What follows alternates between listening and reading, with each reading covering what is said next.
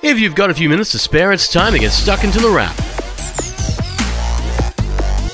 It's near the middle of June and you're listening to The Wrap, Australia's fastest technology roundup. And this week you can expect a lot of Apple news thanks in part to the Worldwide Developers Conference, which was online this week and delivered a lot of Apple. You might even call it the Big Apple, even though this news was direct from California, so clearly not the same thing. But there's big news with Apple, talking up what you can expect on the iPhone, the iPad, Mac, and even the Watch, plus a little something more for your ears. On the iPhone, if you have one, you can expect the next version of iOS 15, to let you scan text from photos and then search that across your phone. Snap a recipe or something with a phone number, and your iPhone will know what to do with it as well. Apple is also rolling out a focus mode to keep you, well, focused. And if you have a new car, you might even be able to use your iPhone as your car keys shortly as well. Plus, there's something there that lets you share what you're doing with friends. Throughout this whole isolation thing, we've had to learn to live away from each other, but Apple's SharePlay will bring togetherness experiences back using a phone, and also using an iPad, which will see the same feature. In fact, it's a feature that will be shared across phone, tablet, and Mac, so you can share movies, TV shows, and even apps. There's a little more happening on the tablet and Mac, with accessories on a MacBook working across both tablet and Mac, thanks to a feature called Universal Control. That'll connect accessories between the two, while Apple will let you make iPhone and iPad apps from inside of an iPad, something you'll do from within Swift Playgrounds, the app that teaches kids to code. macOS will get that focus thing as well, and a way to program macros with shortcuts, something already on the phones, as well as a new version of Safari with tab groups, while FaceTime will blur the background and clean up your sound altogether. And the Apple Watch will soon track sleeping respiratory rate and have a new portrait watch face, plus a home app to let you talk to your network. It's an assortment of bits and pieces for sure, though we might be more excited for what Apple Music unleashed this week, with both high-res lossless and Dolby Atmos surround sound music added free to Apple Music. You have to pay extra for that on Tidal, but Apple is doing it for free, bundling it in with the same price, which is a win in our books. For those not down with the jargon, lossless is basically a high-res file for people who want more audio quality in their sound, while Atmos offers a more spacious surround sound for the music that you love. The track list on Atmos isn't big to begin with, but it'll grow, and it could change the way you listen to your music. And that's not all that happened this week, because if you own a recent Google Pixel phone, there's something a little bit extra for you as well. Owners of the Pixel 4, 4XL, 4a, 4a with 5G, and Pixel 5 now have support for an astrophotography night sky mode that also captures a video, something new giving you a little bit extra of an evening you decide to spend time taking photos of. That'll roll out shortly, as will new TVs from Hisense,